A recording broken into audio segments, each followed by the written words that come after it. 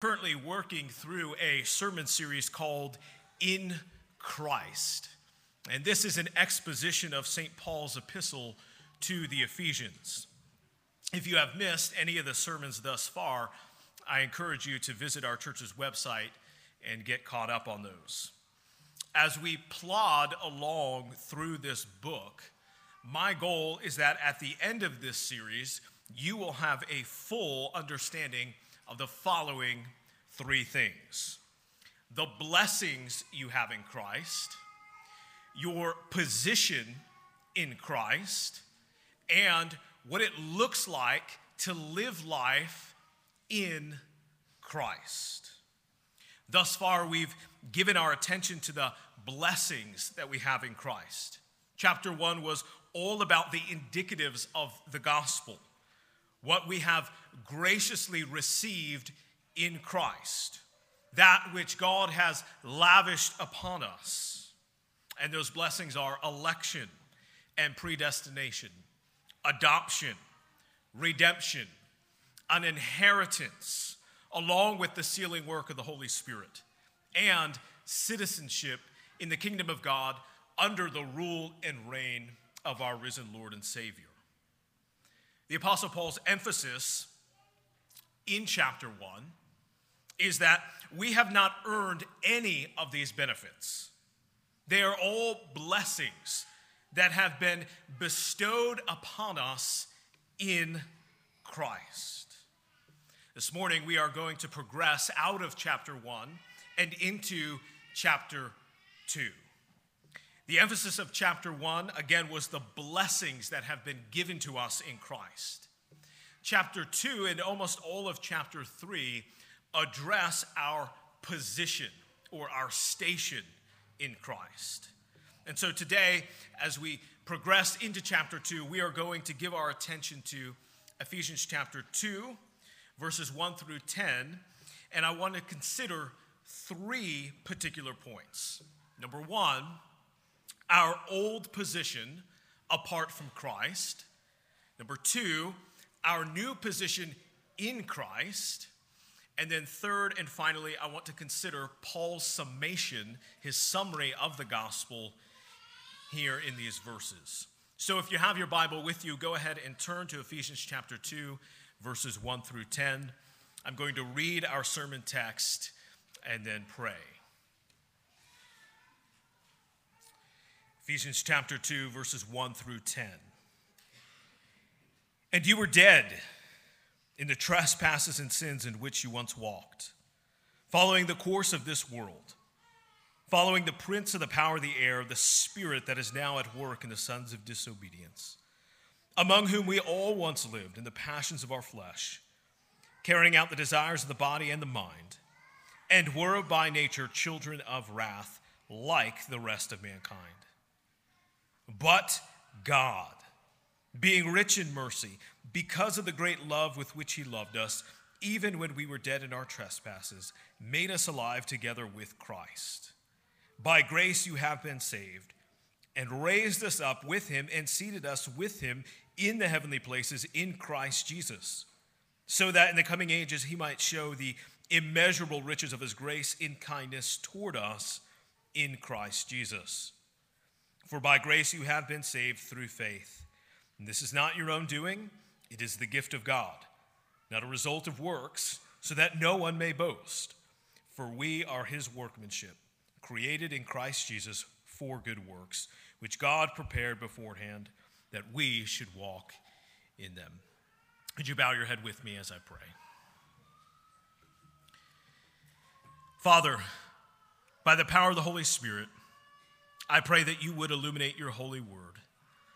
Give us wisdom and knowledge to rightly understand our position in Christ. I pray this by the power of the Holy Spirit and in the name of your Son, Jesus. Amen. Okay, let us give our attention to our old position apart from Christ. Draw your attention to verses 1 through 3. And you were dead in the trespasses and sins in which you once walked, following the course of this world, following the prince of the power of the air, the spirit that is now at work in the sons of disobedience, among whom we all once lived in the passions of our flesh, carrying out the desires of the body and the mind, and were by nature children of wrath, like the rest of mankind. In these verses, the Apostle Paul is explaining to the Ephesian Christians that their old position apart from Christ. And his explanation is this, his point is this: they were dead in their trespasses and sins. But notice the inclusive language of the apostle in verse 3. This is not just the Ephesians, but he says this: among whom we all once lived, and then he goes on, like the rest of mankind, indicating that this prior position of death, this old position of death, was not just limited to the Ephesians, but rather comprehensively and universally, this describes all people, including you and me. And this death that the Apostle Paul speaks of has both physical and spiritual implications. Often this dead state is referred to by theologians as total depravity, meaning all of our human faculties have been corrupted. Our mind, our will, and our emotions, along with our physical bodies, all have been affected by sin. And so as death relates to our physical bodies, the Apostle Paul said the following in Romans chapter 5, verse 12, quote, therefore, just as sin came into the world through one man, and death through sin, and so death spread to all men, end quote. During his 2 years in Ephesus, recorded for us in Acts chapter 19, Paul most certainly taught about the effects of Adam's sin in the Garden of Eden, bringing about the curse of death, particularly in the physical sense. Because of Adam's sin and rebellion, humanity experienced physical death. According to Romans chapter 5, death did not enter the created order prior to sin. In fact, Paul is explicit. Death is the result of one man's trespass, is what he pens in Romans chapter 5. And thus, many have cleverly remarked, because of Adam's sin, 10 out of 10 people die. And this directly affects you and me. Not only were the Ephesians subject to a physical death, but you and I are too. Death has an effect on you and me in a physical sense. Likewise, because of Adam's sin, humanity has not only experienced a physical death, but also a spiritual death. Again, it's not just our physical bodies that have experienced the curse, but also our very souls, our mind, will, and emotions. We are totally depraved. Often Protestant theologians refer to our spiritual death as moral inability. Because of sin's power, we were unable to live in accordance with God's word. As Paul describes here in verse 3, in this state of spiritual death, we followed the prince of the power of the air, Satan himself, the spirit that is now at work in the sons of disobedience, carrying out the desires of the flesh, because sin had power over us, leaving us morally inept. We were unable to live in obedience to God because our moral will and volition were depraved. Pastor and theologian R.C. Sproul has provided a helpful explanation of our moral inability by stating the following, quote, in our fallenness, though we have a will and can discern the good, we lack the ability to choose rightly, to exercise our wills in the proper direction of absolute dependence on God and submission to his will. To put it another way, We are dead with respect to the things of God, to that which he finds pleasing. We are dead in our trespasses and sin, and we cannot help but serve the world, the flesh, and the devil. End quote. Spiritual death rendered you and I unable to love God and obey him. Furthermore, our moral inability also extended to our intellectual ability. The Ephesians, along with the rest of mankind, were not only enslaved by sin and thus rebellious, but they were also dull to the things of God. Apart from what they could ascertain from general revelation, the Ephesians were spiritually ignorant. In 1 Corinthians chapter 2, verse 14, Paul explains the following. The natural person does not accept the things of the Spirit of God, for they are folly to him. And he is not able to understand them because they are spiritually discerned. You see, in the state of death, the Ephesians could not grasp the things of God. But more importantly, this is also true for you and me as well. In our old position, you and I could not rightly discern the Word of God. We were unable to understand the gospel with our own intellectual ability. And all of this stems from this idea of moral inability. Enslaved by sin, our will and volition captive to sin, and our minds dull, unable to comprehend the gospel.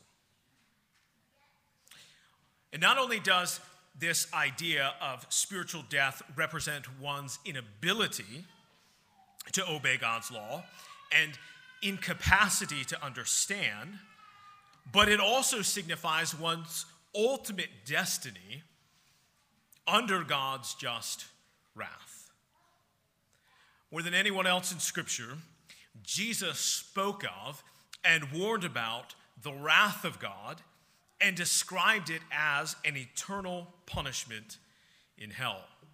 So in Matthew chapter 25 and in verses 41 and 46, Jesus says the following, quote, "The Son of Man will say to those on his left, 'Depart from me, you cursed, into the eternal fire prepared for the devil and his angels.' And the people on his left will go away into eternal punishment, but the righteous into eternal life." Also in Mark chapter 9, verses 43 and 48, Jesus there is describing the wrath of God as being hell where there is an unquenchable fire. So Paul tells the Ephesians that in their state of death and total depravity, along with their moral inability, they were deserving of God's wrath. Again, Paul's inclusive language here in chapter 2 places you and I under the wrath of God too. And so our old position, apart from Christ, was death. Physical death and spiritual death, marked by total depravity and moral inability, and thus worthy of God's wrath. That was our old position, apart from Christ. Now let's consider our new position in Christ. Look at verses 4 through 7. "But God, being rich in mercy, because of the great love with which he loved us, even when we were dead in our trespasses, made us alive together with Christ. By grace you have been saved, and raised us up with him, and seated us with him in the heavenly places in Christ Jesus, so that in the coming ages he might show the immeasurable riches of his grace in kindness toward us in Christ Jesus." After describing the state of death we once shared in with the rest of mankind, the apostle describes our new position in Christ. In the resurrection, ascension, and session of Christ, Paul states in Ephesians chapter 1, verse 20, that Jesus was made alive, raised up, and seated. So just grab this for a minute. Resurrection, made alive. Ascension, raised up. Session, seated. And don't miss this. Here in chapter 2, in verses 5 through 6, Paul states that by our union with Christ, by grace through faith, we too have been made alive, raised up, and seated with him. Christ was made alive. Christ was raised up. Christ was seated. And you and I, by our union with him, have been made alive. We have been raised up. We have been seated with Christ. This is our new position in Christ. In our state of total depravity and moral inability, we could not save ourselves from the curse of death, the enslaving power of sin, and the very wrath of God. R.C. Sproul provides another helpful insight concerning our inability. He says this, quote, "Dead bodies are incapable of doing anything but remaining in the state of death. If they are to come alive again, they must be acted upon by an outside being. Spiritually dead people cannot do anything but remain in the state of spiritual death. They require an outside being, the sovereign Lord, to restore them to spiritual life. This is what God does for his people in making them spiritually alive." End quote. God, in his mercy, has moved you and I from a state of death to a state of new life in Christ. It is in Christ that we have been made alive. And this too has both physical and spiritual implications for you and me. As it relates to our physical bodies, you and I may experience death. 10 out of 10 people die. However, through the promise of eternal life, you and I have been made alive in a physical sense. In a material way, one day, all those who have been united to Christ by grace through faith will be resurrected in bodily form. The Christian will be physically, materially made alive because Christ has experienced a bodily resurrection. In our union with him, we will share in that defeat over physical death. In a very real, material way, we will experience life. Likewise, by the regenerating work of the Holy Spirit, we have been spiritually made alive. Not just physically sharing in this life, but spiritually made alive. Our moral inability and total depravity has been subjugated. Once we were ruled by sin. Our volition was subject to the power of evil. But now, having been made alive in Christ, we are empowered by the Spirit. You and I have power to forsake sin. We have power to resist the devil. We have power to flee from iniquity. By being made alive, we no longer follow the prince of the power of the air who is at work in the sons of disobedience. Instead, by the Spirit, we exercise obedience to God our Father. Also, we were for a time spiritually dull in our understanding. You and I could not rightly discern spiritual truth and biblical doctrine. We couldn't grasp the gospel. However, by being made alive in Christ, we have been enlightened by the Spirit to comprehend the things of God. The Apostle Paul will write elsewhere and say that we actually have the mind of Christ. Furthermore, by being made alive, you and I have been made righteous and justified, therefore escaping the wrath of God. Because we are united to Christ by grace through faith, hell is no longer our reality. Christ has atoned for our sin, suffering under the wrath of God for us, absorbing God's wrath in our place. And like Jesus in his resurrection, you and I have been made alive by the mercy of God in Christ, both in a physical sense and in a spiritual sense. In this new life, we have also been raised up.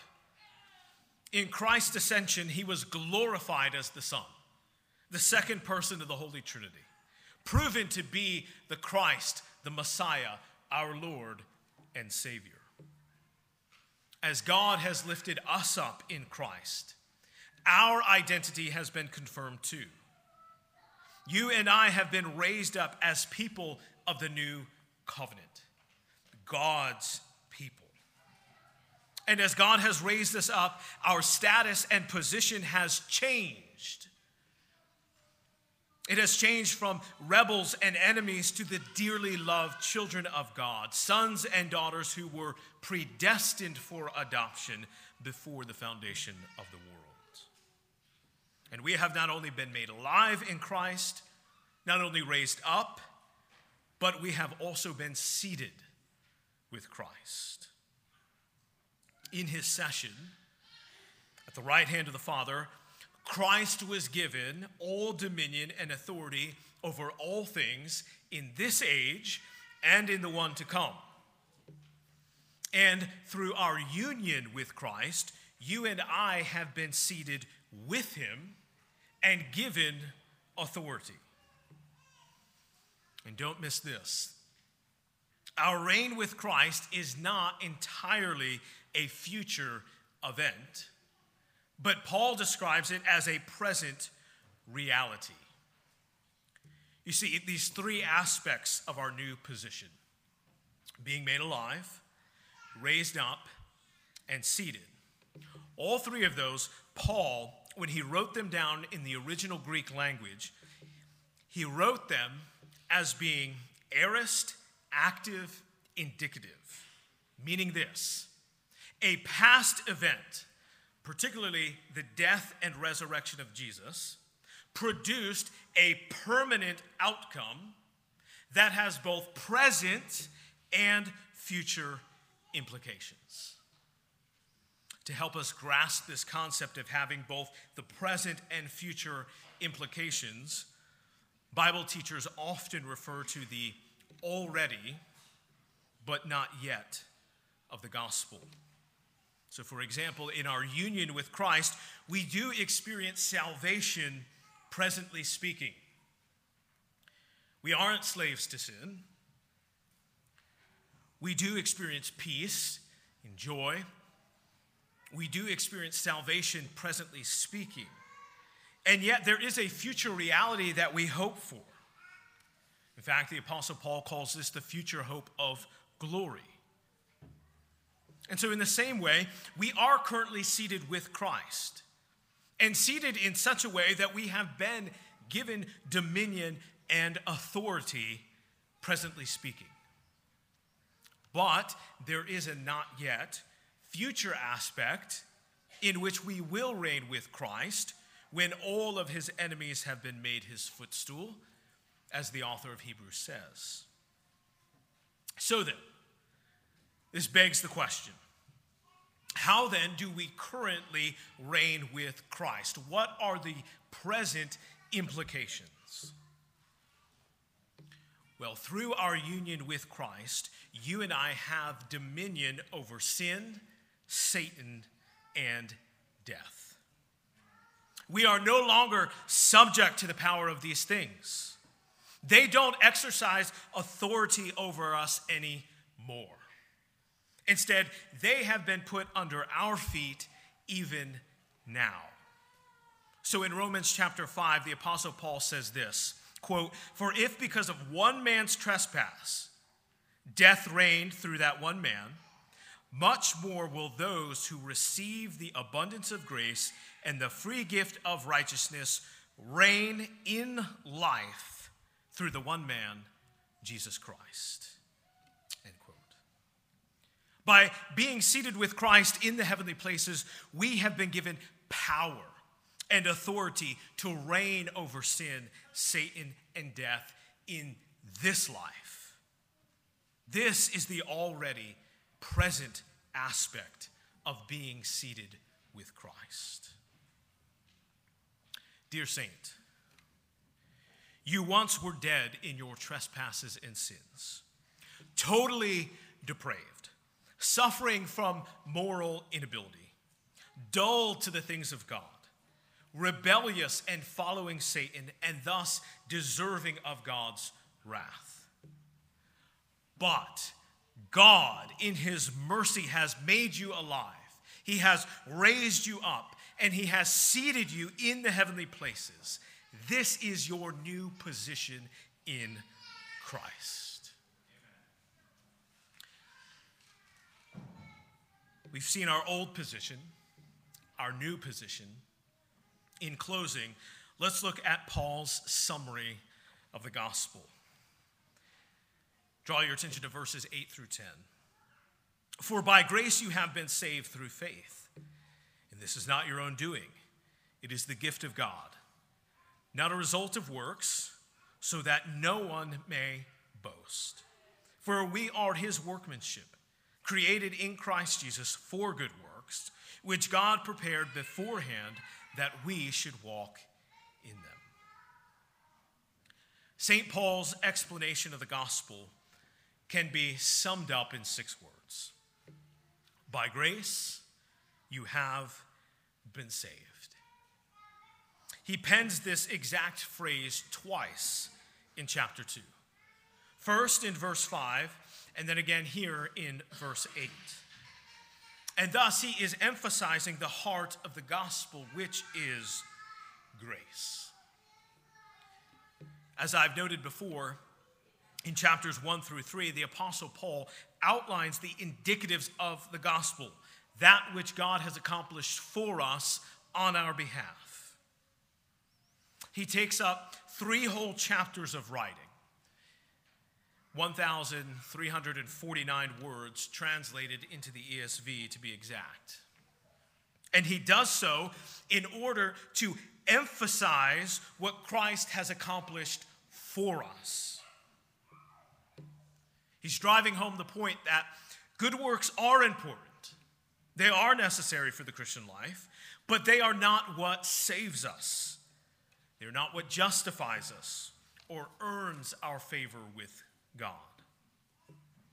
In fact, Paul says here in verse 10 that even our good works, the ones that we do accomplish, are predestined by God for us to walk in. What Paul communicates in these first 2 chapters is that apart from Christ, you and I were wretched individuals. However, according to God's own free will, he chose to be gracious and merciful to you and me through the person and work of his Son, Jesus Christ, the second person of the Holy Trinity. In Christ, and only in Christ, have we received the many blessings of election, predestination, adoption, redemption, and inheritance, along with the sealing work of the Holy Spirit and our citizenship under the rule and reign of Jesus Christ. And along with these benefits, we have been stationed in a new position, moved from death and total depravity, moral inability, and the wrath of God. We have been moved from all of that to being made alive, raised up, and seated, but only in Christ. All of those things have been lavished upon us, poured out on us as a means of grace. It's not the number of children we have, nor our parenting skills, that has earned us this new position. It's not our mastery of Shakespeare, Dickens, and Austen, nor any academic accomplishment that has earned us this new position. It's not our financial stewardship, nor the amount of our tithe that has earned us this new position. It's not our Bible knowledge, nor our reformed theological pedigree that has earned us this new position. It's not our political conservatism, nor our political activism that has earned us this new position. No. Our new position is in Christ, and all of the wonderful blessings associated with it are the direct result of God's unmerited favor. And if you can grasp this idea of grace, this reality, if fully grasped, has two life-changing implications.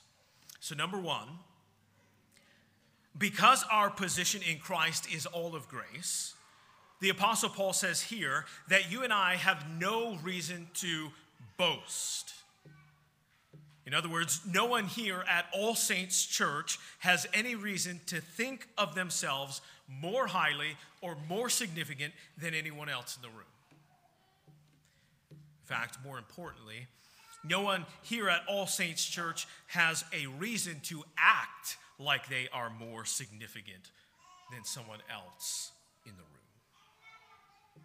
That's the first life-changing implication. If you truly understand your former position apart from Christ, where you were wretched, dead, unable, needing the grace of God, and God in his kindness came down to you, if you can grasp that, if you truly understand that, then you can be genuinely humble. Not self-seeking or self-serving, not self-promoting, but resting in the grace of God. Second, if you can fully grasp the grace of God, the second life-changing implication is this. If you are lowbrow, blue-collar, perhaps with no formal education past the 8th grade, you have nothing to be ashamed of in Christ.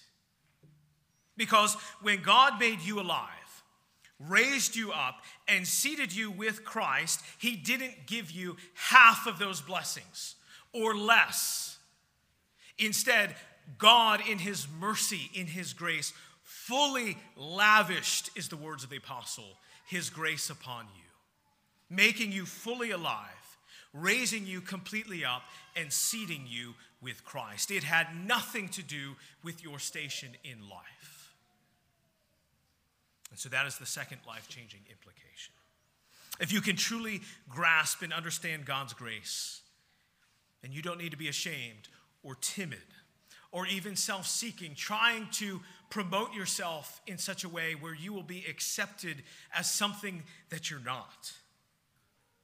Rather, you can be bold and confident in God's grace, knowing that he has not shortchanged you one bit.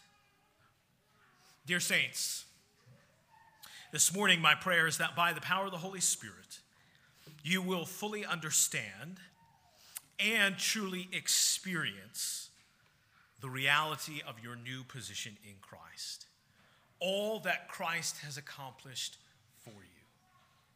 Being made alive, raising you up, and seating you with him in power. In the name of the Father, and the Son, and the Holy Spirit, amen.